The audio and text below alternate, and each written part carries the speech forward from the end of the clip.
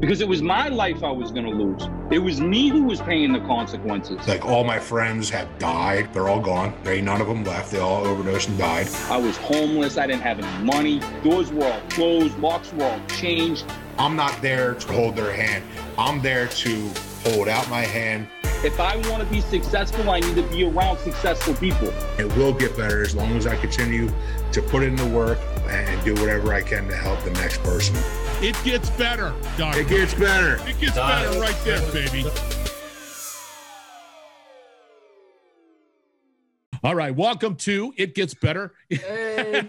And you got the Robs here. You know what they're all about. Yeah, you do. You know what they're all about. And we have a special guest, Maureen Cavanaugh. How are you doing? I'm great. I'm telling you, I'm looking forward to this particular conversation because you're better looking than the other two. It's just like right So, off. guys, I am so excited to have Maureen on here. Maureen is one of the biggest advocates for parents in New England. She's a New York Times best-selling author, and she has a magnificent website, Magnolia's New Beginning, where she's able to do some really cool things for people who are just like me, just like Rob, just like her daughter. And, I'm wicked excited. And more than that, she's like a mother figure to me and has been there through some horrible tragedies that I've had to go through. As we all know, my mom was murdered by her boyfriend in 2018. And it's because of these relationships that I have built here in New England with other advocates, whether it be advocates for substance use disorder or advocates for domestic violence, or even just advocates for the parents, for people like my mom. Maureen stepped in and checked on me almost every day through that traumatic experience and helped me get to the other side of my storm where I could breathe a little bit easier. And I am so grateful and I'm so thankful for you, Maureen, with all of my heart. Even with my current day issues that I'm texting you about daily, you're still there for me. And you've become a huge ally to me and to, Sunrise Detox as a whole and our counseling center. And we're just so grateful to have you on our team. You're one of, my senior management's favorite people out here in New England. And I'm just wicked excited to have you. I'm trying to watch my language. It's just fucking awesome. This is awesome. There it goes. Yeah. So when we talk about it gets better, it only gets better for me because I have people like Maureen in my life. And that's the absolute truth. And with that, I mean, Maureen, tell us more. Tell us what you got going on. Tell us, let's start off with the book. Where does that come from? What is the book? I know I have a copy. So it's, I hope you've read it too. Right? I have. Okay. I have. You better check up on him. I know. I have to make sure. Yeah.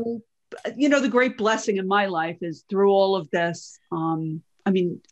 There's lots of blessings, but one of them is that I get extra kids. So I have lots of extra kids that I didn't have to give birth to. I didn't have to put through college, and I didn't have to put in treatment either. So, it really worked out nicely for me. I have a great big family.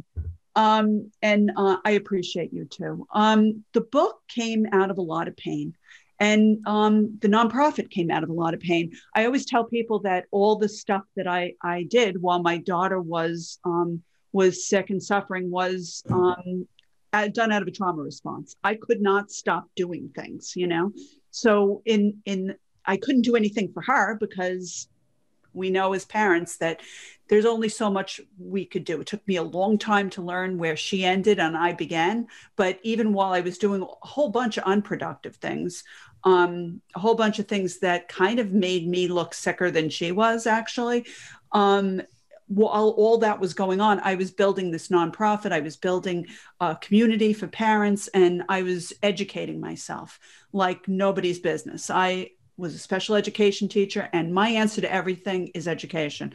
So because I couldn't find any help myself, I looked and not shy. So I asked for it. I tried to get it from all the treatment centers she was in, and she was walked in over 40 times to some form of treatment. I couldn't find anybody to help me. And so I created it. And because I couldn't do anything else. And it turned into something beautiful. Was started out as 50 people in Massachusetts. Now it's 25, probably closer to 30,000 people in closed and open Facebook pages. And we have Zoom meetings. We We do a lot of things for the recovery community too. As a nonprofit, we help get people into sober living after treatment, mostly through the Department of Corrections and Drug Court. But we're a national organization now. And I was in the New York Times and on CNN and a bunch of different things like that. And a literary agent contacted me to write the book. So that's the long answer to that question. It wasn't a long answer. It was right to the point. Let me ask you this real quick question. This is sort of on a selfish side. So you're going through this challenge and you realize that there just wasn't enough information out there to help you, right? It just was a gap that needed to be filled. Is that correct? That's absolutely. I mean, that's kind of what I've always been like that as a person in general. I see the gaps and I'm not a complainer, so I do something about it. And that's kind of what I felt like I needed to do with that. There was not that there wasn't enough help. There wasn't any help. All there was is parent groups where it would be other parents, but not necessarily the groups. They didn't know any more than I did sometimes. Maybe they had been going through it for a longer amount of time and they had empathy and sympathy. And it was good to be with other people that were going through the same thing. But they might not have been educated on the disease, and they might not have really known anything more than I knew, or, so it was important to me to create something that was based in science and education and also connection and self-care. So it needed to be all of those things. Right. Well, go ahead, Rob. Maureen, I have a question as well. What is one of the best pieces of advice you can give other moms or parents who may be in the shadows dealing with substance use or not quite sure how to take their child or what steps to take next? So, I mean, I think that's a really great question, because that was kind of me. It's like, somebody tell me what to do. Right. And what I kept hearing is you have to cut her off. You have to let her hit rock bottom. All this other ridiculous stuff, which none of that is good advice. I wasn't cutting my child off. I wasn't doing that. I mean, I needed to learn how to set boundaries. I needed to learn how to take care of myself, but I wasn't cutting the child that I gave birth to off. I mean, what you need to do is to bring them closer and love them more when they're hurting that much, not push them away. So I didn't understand that. And that made me stop going to meetings. So that's not the effective way to do this. What I would tell parents is to educate themselves, learn everything you possibly can about this disease, just like you would if your child had leukemia, right? If a parent was researching a disease that their child had and it was any other disease, we would pat them on the back. But when a parent does this, we call them codependent. So I would say research, connect to other people that are of the same mind as you are and that have gone through that are going through or have gone through this. If you find people that are telling you to cut them off, don't go back to that meeting. Find another meeting. There's other meetings out there. And then finally to take care of yourself, because you have to be strong enough to be there when hopefully they're ready to go into treatment or to get well or to deal with whatever you have to deal with. So you have to take care of yourself. That's amazing. I think back, Maureen, and I go back to like my disease of addiction took me to some of the worst places in the city of Boston, right? But I have no idea where my disease of addiction took my mother. You know what I mean? I know that she suffered in silence alone without anybody to reach out to who understood what she was going through with her baby boy sticking a needle in her neck. And at this point in time, when I was ripping and running, I had no idea how to plug her in with these resources. So, and it really comes down to it. I couldn't recover from my disease alone. Like I needed other recovering addicts to come and help me, show me how to do that. And it kind of clicks that mothers and dads of addicts that are active out there also need other mothers and addicts of active addicts to help them get through what they're going through, right? Yeah, definitely. I mean, we need to be there and support each other. We also need to be there to get rid of the stigma and the shame associated with this disease. 100% agreed. Because 100%. When people start speaking out, I think my daughter is a rock star. I think that anybody that gets into recovery is a rock star, because knowing now the physiology of addiction and the brain chemistry that goes behind this, it amazes me that anybody gets well. And yet people get well every day. Most of the time people get well, but there's a lot of resentments built up when they're pushed away by their family and or left to fend for themselves. And there's a lot of people out there will tell you that's what saved me. It can be done in a way that you do it with love. My daughter couldn't live with me. There's a lot of things that couldn't happen while she was in active use, but there was never a second where she didn't feel like she was loved. So can you tell me maybe the difference between being supportive and enabling your child? We call it over-reliance now. I call it enmeshment sometimes, right? Oh, you just threw out a word. What? Enmeshment. We're too enmeshed. Yeah. Enmeshment. So, I mean, yeah, that's a Maureenism. So I mean, because that's really what happens. So we're raising children, we raise them. And of course, this can happen with a spouse or any other loved one too, but it's my experiences with a child. So I'm raising my daughter. She's at the point now where I say, oh my goodness, I've done such a good job. Be free. Go out and live your life. And this is like her first year of college, and she starts using heroin. So I don't know what to do with that because it doesn't fit.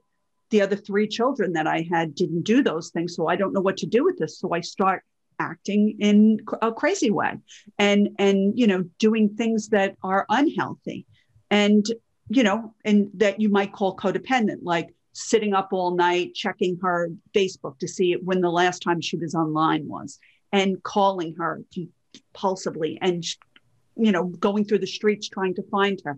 I might have kidnapped her. I might have gone after somebody with a baseball bat that was about twice my size. I might have threatened people. That might have happened. And that's not healthy, right? So that's definitely codependent, over-reliant, definitely enmeshed. I could not separate myself from her. And I realized that what I was doing was driving her further away. I was also unable to separate myself so that I could see clearly to do things in an informed, intelligent way and to behave like a rock, which is what she needed. Instead, she got a lunatic, So I think that's the natural reaction of a lot of mothers and parents out there, is to overreact and be a lunatic.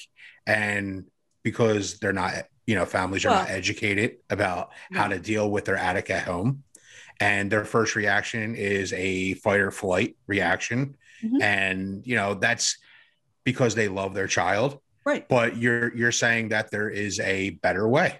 There's definitely a better way. And when I finally started to practice a better way, when I figured it out for myself, because there was nobody to advise me, I started to do things differently.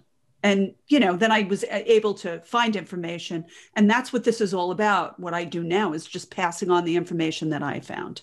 I didn't invent any of this. It's all other people's research. It's just, there's nobody, when you first get into this, when this first happens in your life, there's nobody that can say, oh, go talk to this person, and they'll be able to guide you in a way that, will save your sanity, maybe make this whole process a little bit less painful for everybody. All right. Yep. Let's talk about, you mentioned stigma. Mm-hmm. Okay. In your mind, what is the number one issue with the broad perception of drug addiction and substance use in our society today? Do you have any recommendations for how we can collectively help change that conversation within the public and the people that are listening? Well, I'm all about language. If you notice, I don't say addict. I don't say, I'm very careful, and I choose my words very carefully, because there's been research done that when someone walks into an emergency room, this research was done by John Kelly and a bunch of other people out of Mass General Hospital and the Recovery Research Institute. And when you walk into an emergency room, if you identify yourself as, they say, a substance abuser, but we know nobody says that. So we're talking addict, junkie. We're talking all the nasty things that people say. If you identify yourself as that, when you are treated very differently than someone that is referred to or refers to themselves as having a substance use disorder. Somebody that comes in that says they have a substance use disorder is treated like someone who deserves treatment, who will benefit from treatment, who did not cause the reason that they're in there. If you're referring to yourself as these other pejorative, stigmatizing labels, you're not going to be the person is not going to be treated well. And so I always say, I'm far be it for me to call for anybody to tell anybody what to call themselves, but just know that you're making it difficult for the next person in line. So we have to stop doing that. We also have to stop. We just have to stop being ashamed, and we have to stop acting like guilty. And we have to get rid of that whole notion that, what did I do wrong? We have to get rid of that, because everybody does stuff wrong, but not everybody becomes addicted to drugs. So, and not everybody's child becomes addicted to heroin. We have to get rid of that guilt and shame ourselves, and we have to understand the disease. When you start understanding the disease and educating yourself, you can start educating other people, and so that they understand, and then you don't have to feel that way anymore.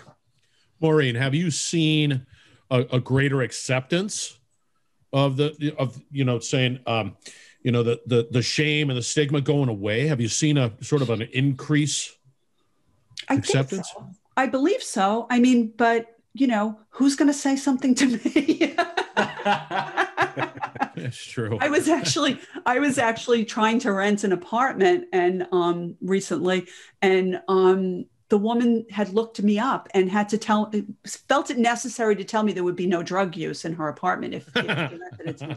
I'm sorry for laughing. So she got quite the lecture, I can tell you that. I can only imagine. It's like wrong person to tell. And I can sit here and I can tell you that as far as stigma goes, Maureen, because of people like you, because of moms like you, the stigma is not as strong here in Massachusetts as it was when I was not getting clean, but attempting to get clean. It was hard 6-7 years ago to walk into a treatment center for my mom to get any resources for anybody. My mom was ashamed to say, my son's an addict. My mom was ashamed to call that line and ask for help for her son. And that trickles down. That trickles down to the person, to you.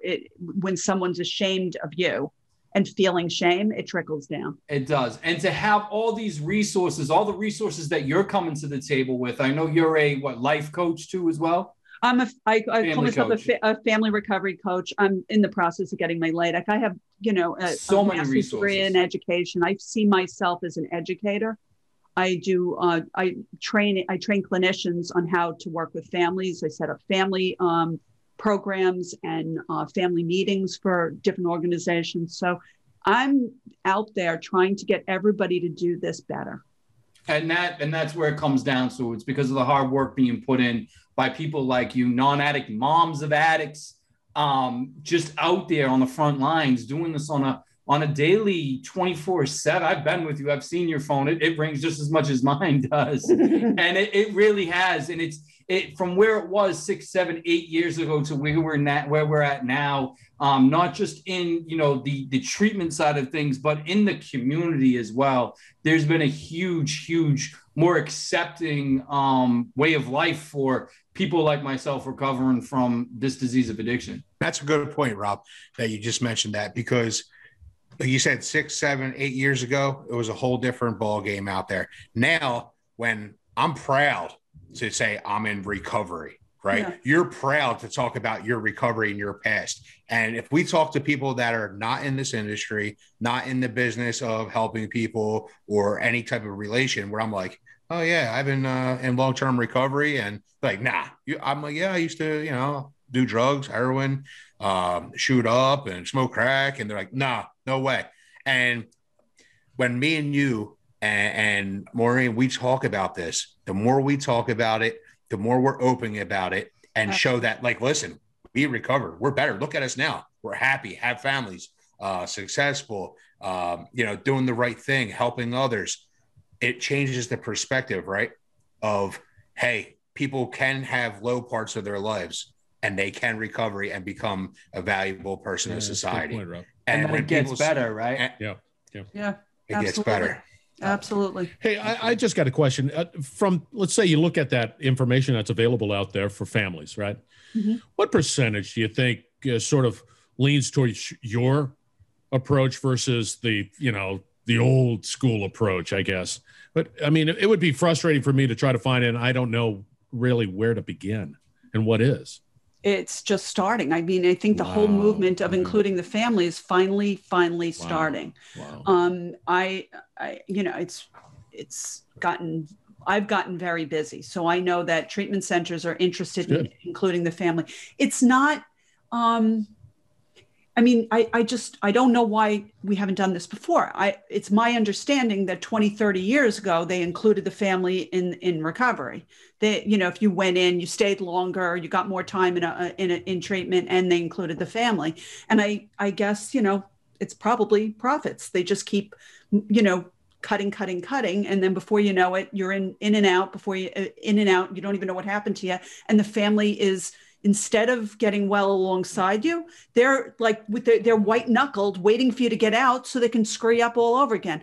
Because that's what I was doing to my daughter. Now I have to just watch her more carefully. I mean, that was not the answer to anything.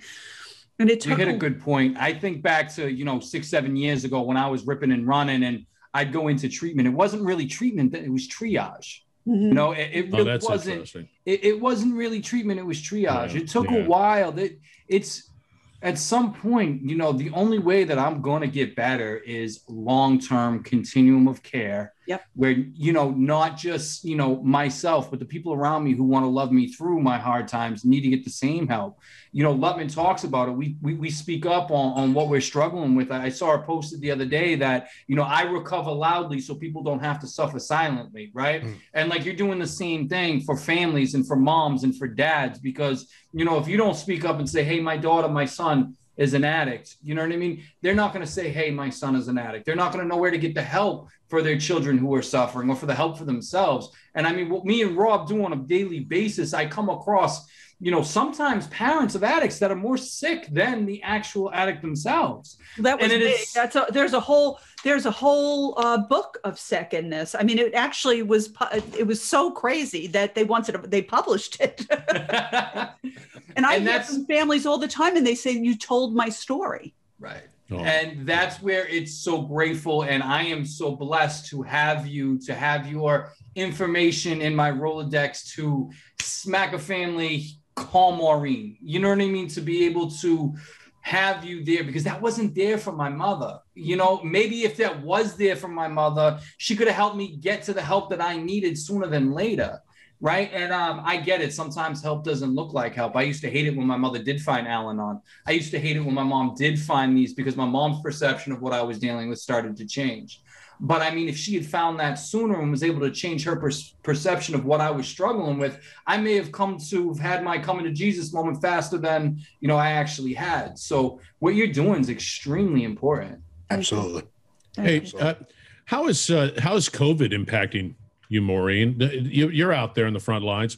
What's taking place? And I mean, that's unusual. What's happening out there?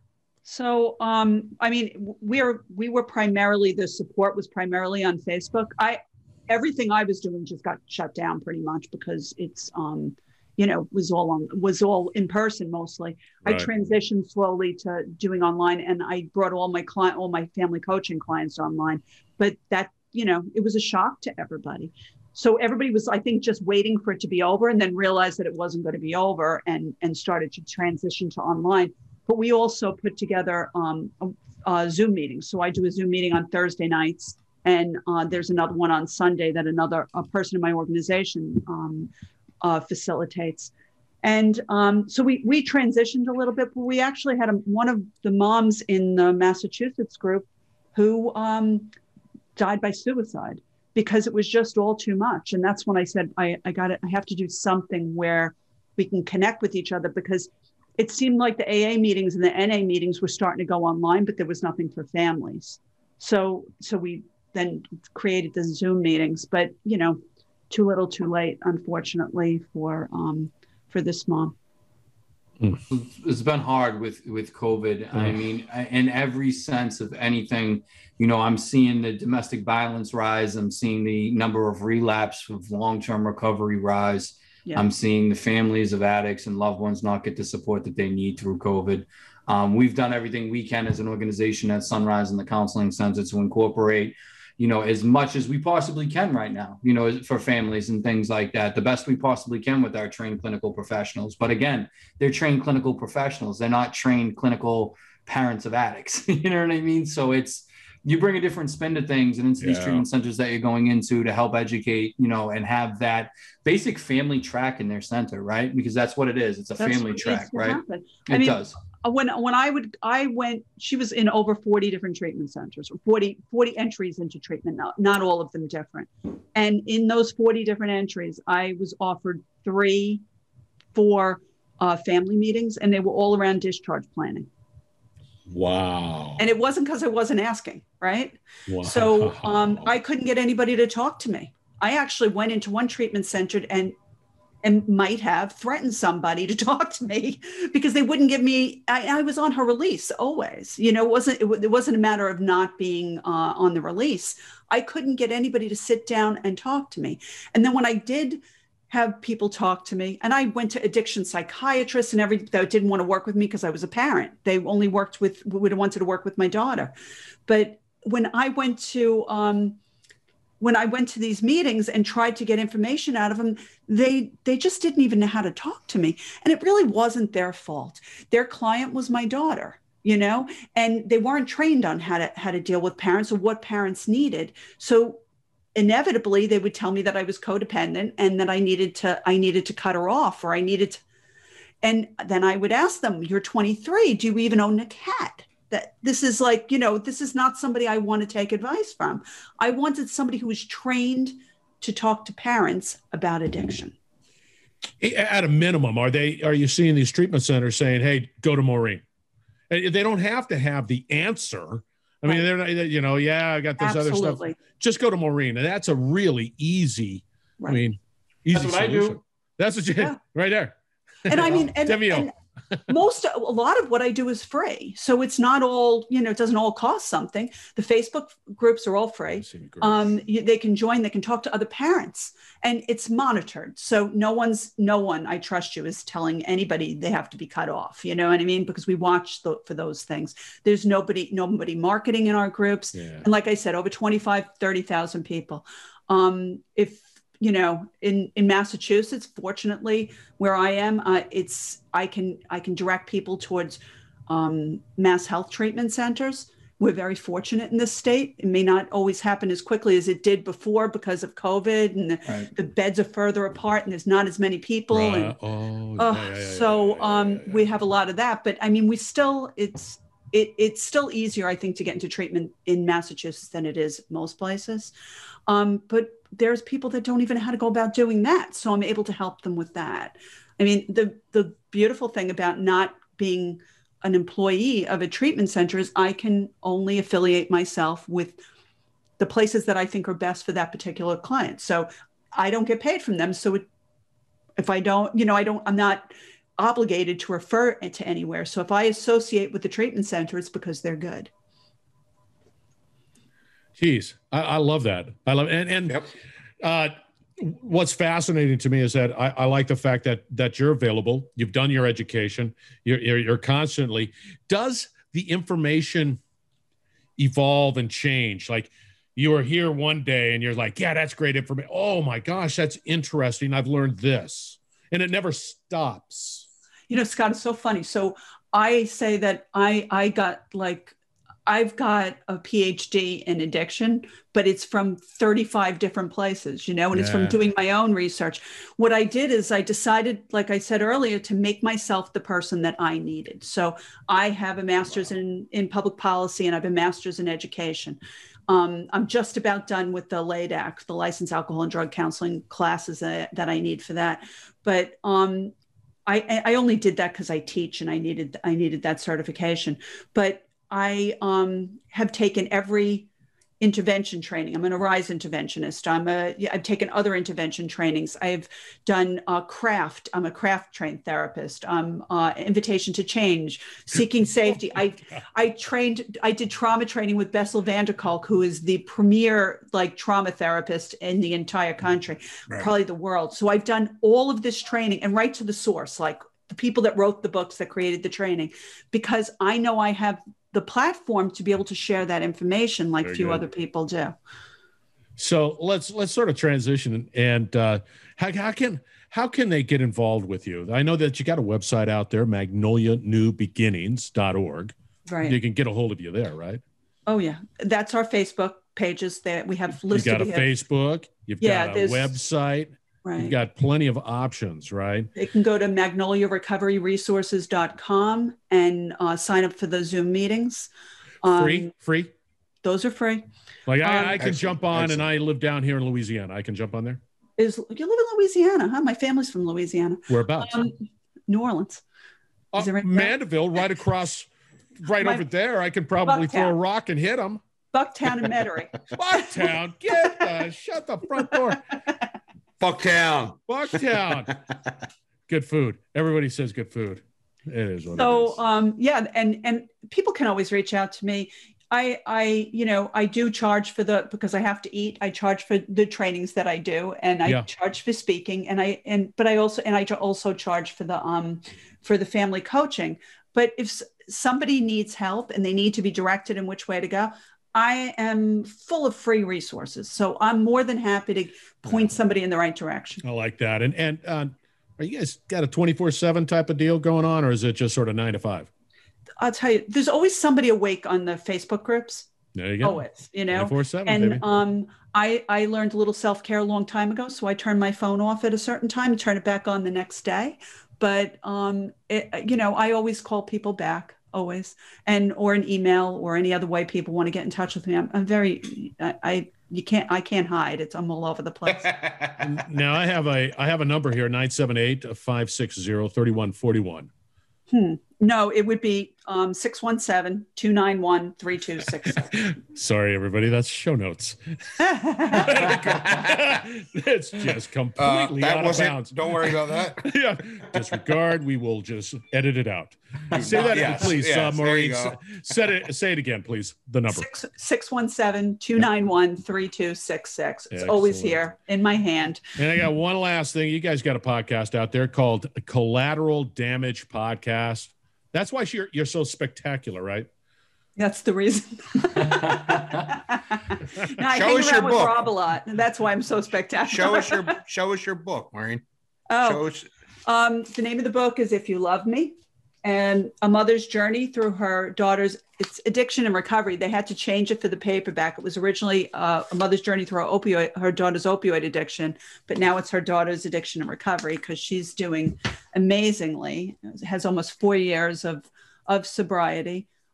She's spoken for me at meetings. She's absolutely amazing. Like Maureen says, she's a rock star, And one of the things I just wanted to touch on too with, what we do and with, the COVID-19 and this pandemic and with all the Zoom capabilities and all of our new ways of communicating, Maureen's services can cross borders, right? I mean, I know that when I'm suffering and I'm all diseased up, I can receive just as much help from somebody in recovery across the country as I'm sure mom can too. Oh yeah, we're a national organization. Yeah. So like this, her family coaching, these things, these services that, do cost money, but she is offering work crossing borders. They work, and she is a resource for us at Sunrise and for, Scott, even if you had someone struggling down there that could get involved with Maureen. I do everything virtually now. I don't know if I'll ever go back to the office. I gave up the office. I don't know if I'll ever go back. It's just so easy. And so it allows me to talk to people, which I always did. I was doing that before. We also have 2 recovery groups, Wicked Sober and Magnolia. We do recover. And there's about 12,000 people between the 2 of those groups too. That's great. Wicked Sober. Wicked Sober. Let me ask you this, and it's just detailed. So your book has changed the name. So it's It was originally when it came out in hardcover. It was through her daughter's opioid addiction. Right. But the odd thing is, when she walked into that last treatment center, she had been out about 3 days when I finished the book, and honestly, there was, it didn't look any different than it looked any of the other 40 times she walked out of someplace. So a year went by and the paperback came out, and we changed the good. I want to make sure that, and it's your daughter's recovery. Yeah, right? It's through her daughter's addiction and recovery. Recovery. So right? that's please take note of that. The book's name is If You Love Me, because one night she came home after she had been doing so well and had about 3 months, which was the longest period of time she ever had.